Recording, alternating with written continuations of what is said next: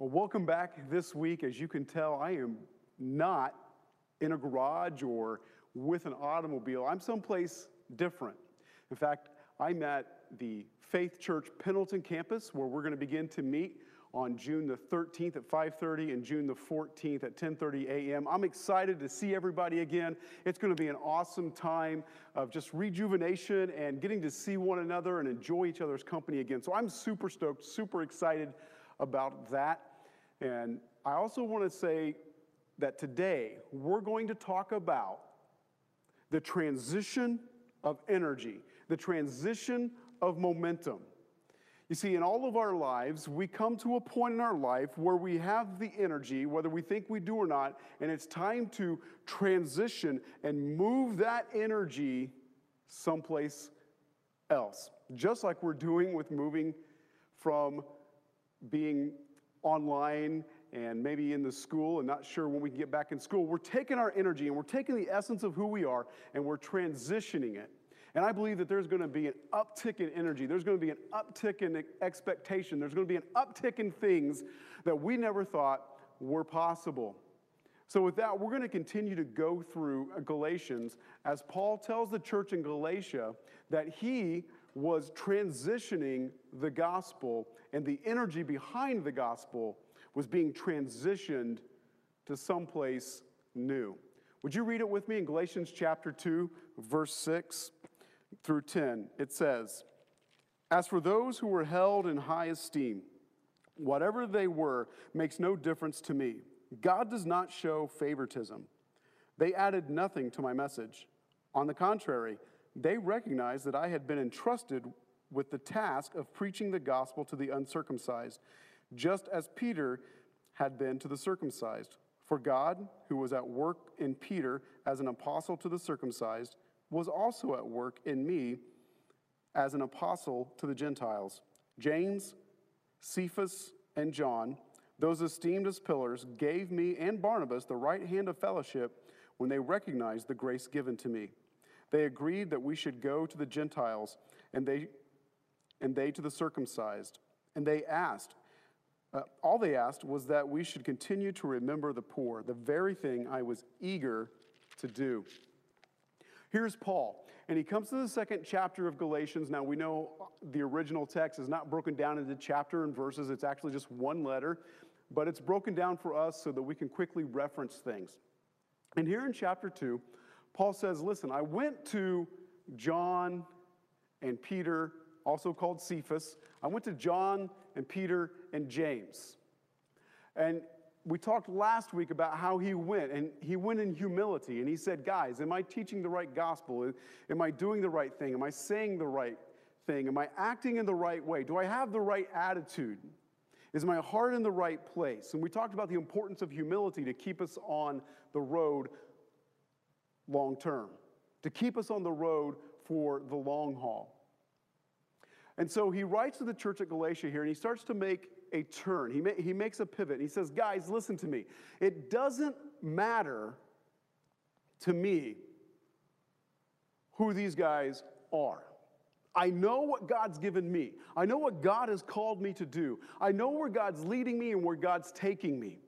And he says that wherever they were makes no difference. This is a direct reference to having walked with Jesus. I mean, can you think about the audacity, the ability to know who you are and what you are, and that it doesn't matter. Paul says, listen, I don't care who they were. I don't care where they'd been. God doesn't show favorites. I know that they're reaching the Jews in Jerusalem, and I know that they're reaching the chosen people of God with the gospel. But he says it doesn't matter. God doesn't play favorites.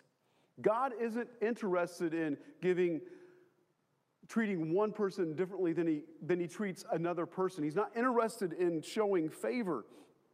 He says, I don't care that they've walked with Jesus. Jesus, the Holy Spirit, has entrusted me with the gospel of Jesus Christ. And he's entrusted me to take it to the Gentiles. And so I went to John and James and Peter to say, okay, am I teaching the right thing? He said, the favoritism doesn't matter. It makes no difference to me. God does not show favoritism.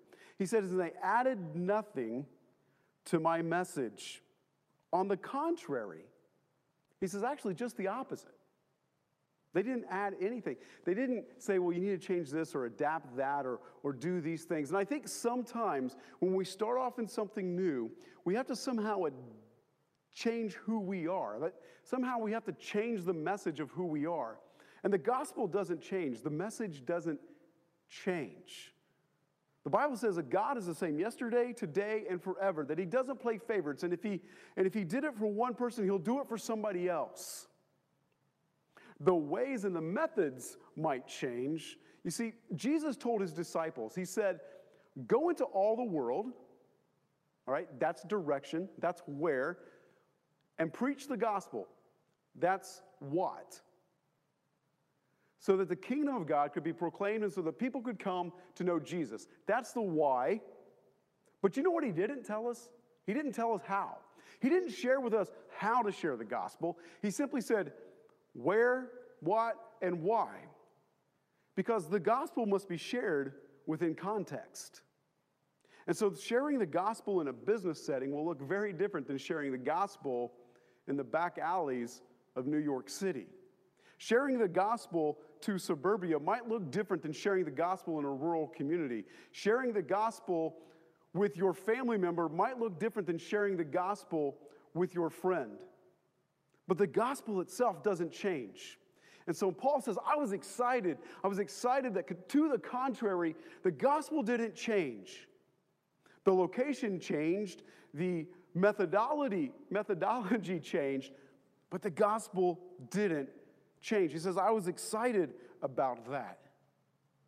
And it's that adaptability that causes the gospel to continue to permeate the world. It continues to permeate all of creation. It continues to permeate different people groups and different cultures and different societies. It's the adaptability and the flexibility of the gospel that says, this is how we're going to do it here.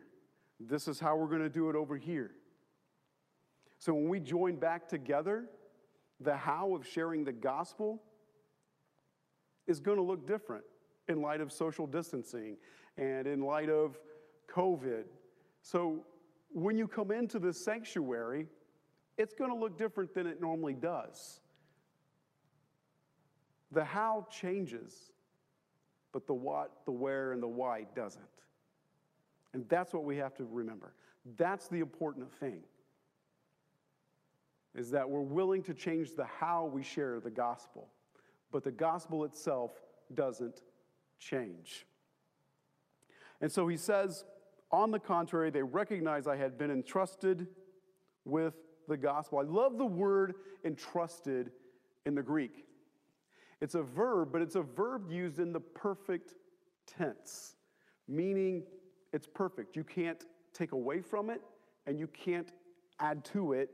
That by itself, the trust is complete. Paul is saying and telling us that they had complete and utter trust in me and what I was sharing. Even though it wasn't their people group, even though it wasn't maybe the people that God had called them to, they trusted me that the gospel stays the same. That my gospel isn't changed from what they were preaching or what they were sharing. And I just wonder that if maybe sometimes we hear the gospel differently, we think, oh, the gospel has changed, but the gospel hasn't changed. It's the same yesterday, today, and forever. And so whether one church sings hymns or another church does something contemporary, or maybe one church doesn't do music at all, they till up the soil of their hearts differently, it doesn't matter. The important thing in the church service is that our hearts are tilled up so that when the gospel comes, the Bible says that the gospel is like a seed that's sown. And the important thing is that the soil of the heart is tilled. So when the soil is tilled, the word is dropped in like a seed. And it begins to take root, and it begins to grow in the person. It begins to change us from the inside out. Doing something that laws and processes will never be able to do. You see, we can create a law to affect behavior, but then something will happen. Maybe it's a word you're familiar with. It's called loophole. Someone will find a loophole in the law, and they will start doing something within that loophole. And then what do you have to do? Because their heart hasn't changed, because law can't change behavior. We know that. That's called the Old Testament. It shows us that. We have to create another law. And then we find another loophole in the wording and in the details, and so we create another law. And we just begin to compound law upon law upon law upon law until suddenly everybody in some form or fashion is a criminal. But the gospel comes in and says, I'm changing the heart of a person so that the laws are much easier to obey, the laws are much easier to trust, and so that the gospel stays the same, changing the person from the inside out, whether that's in a downtown urban community or that's out in the rural, in the sticks, so to speak, doesn't matter. That the gospel is fluid, that it can change. And so Paul says they completely trusted me, that the gospel was perfect, the way in which I was presenting it was perfect, and so it doesn't matter where I go or what happens, the gospel is complete. And so he says they entrusted me with the gospel. And I love the next thing that he says, for God, who was at work in Peter as an apostle to the circumcised, that's the Jewish people, was also at work in me as an apostle to the Gentiles. And so what Paul is saying is this. He's telling the church at Galatia, who are not Jews, he says, guys and gals, listen to me. He says, Peter was called to those who are Jewish and of the Jewish faith. And he says that God called me to those who were not Jewish.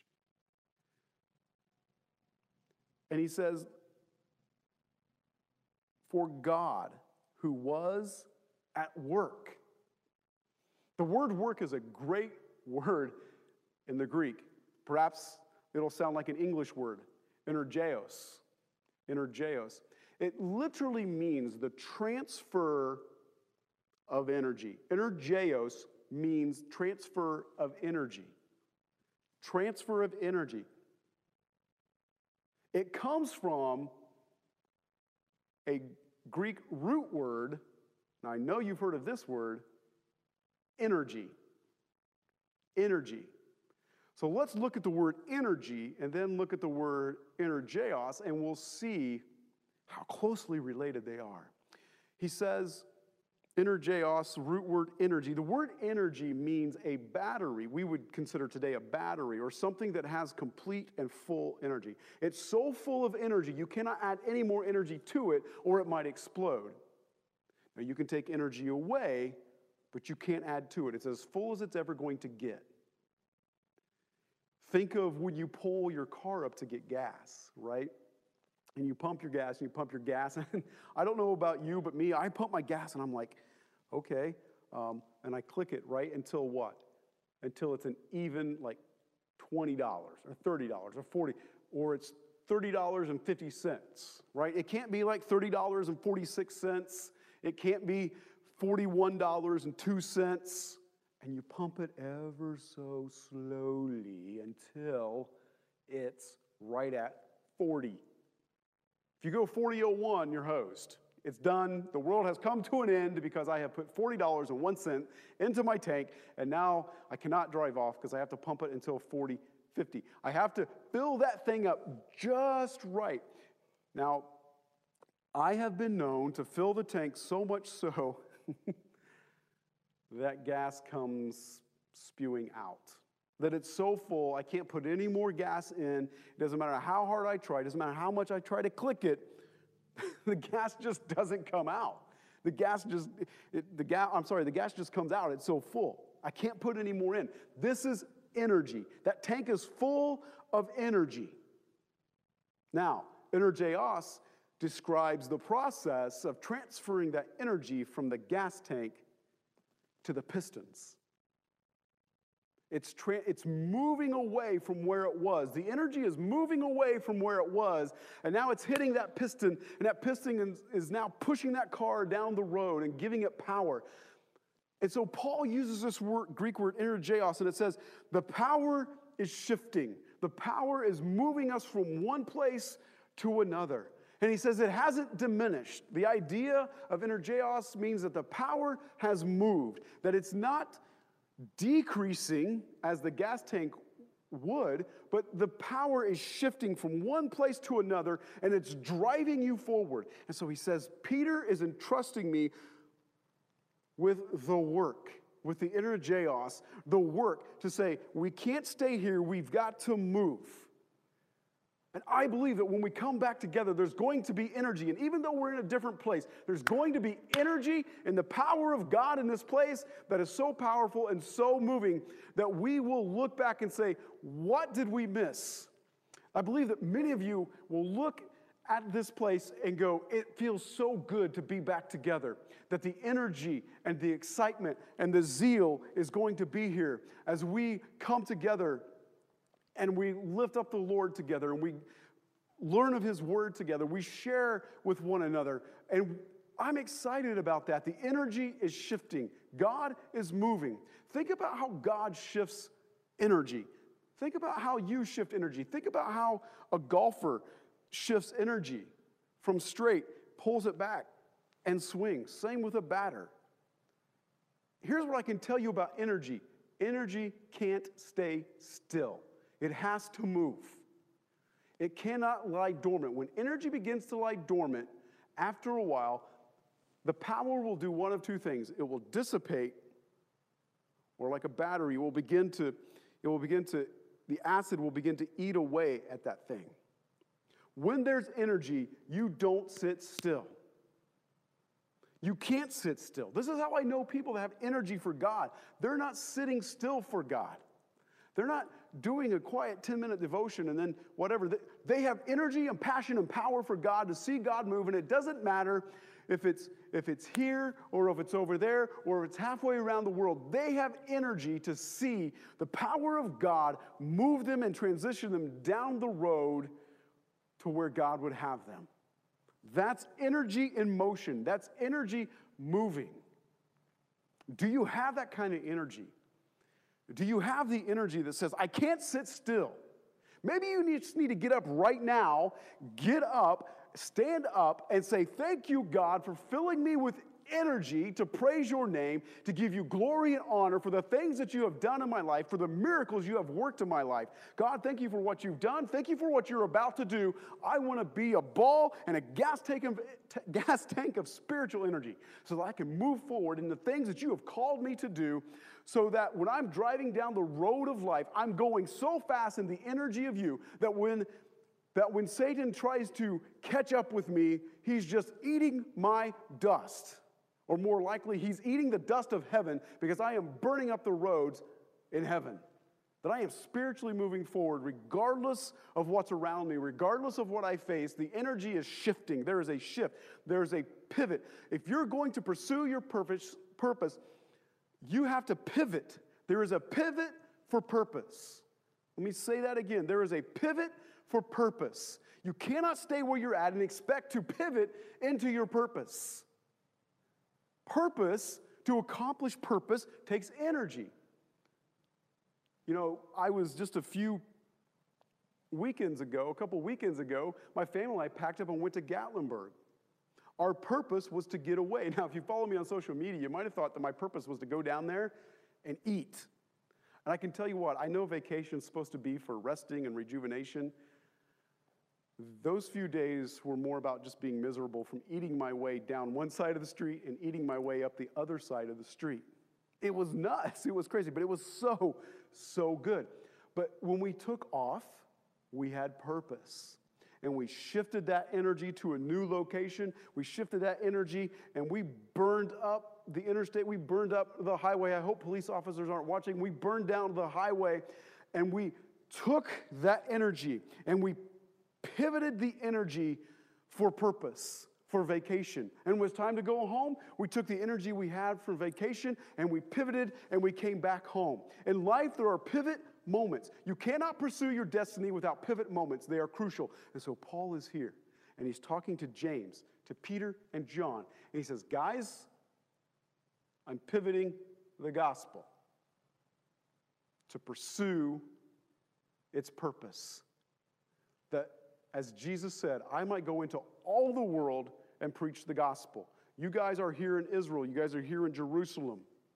I'm pivoting the purpose. Maybe there's something in your life today that you need to pivot the purpose. You need to pivot for the purpose. You need to change directions. You need to go someplace else. You need to try something new. Then it's time to be free and take the energy you have and the excitement that you have to pivot for your purpose.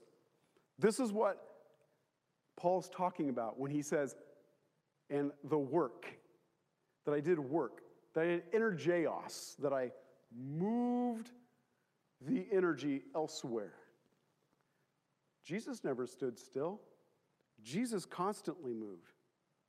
Jesus was constantly on the move, teaching and praying with people and healing people. Why? Because he pivoted from heaven into earth with his purpose to save you and I on the cross, to be raised from the dead 3 days later.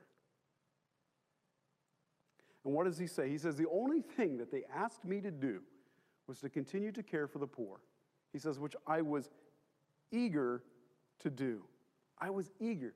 I was excited. I was looking forward to it. So my question for you today is this. Are you eager? Are you excited to transition your energy, to pivot for your purpose, to say, yes, it's the same gospel. It doesn't change. Whether it's yesterday, today, it doesn't change forever. The gospel is the same. We are dead in our sins and our trespasses. We cannot connect to God without Jesus Christ. We need Jesus to come in and to rejuvenate our souls, to grow us from the inside out. That Jesus is perfectly God and perfectly man. That in him there is no sin.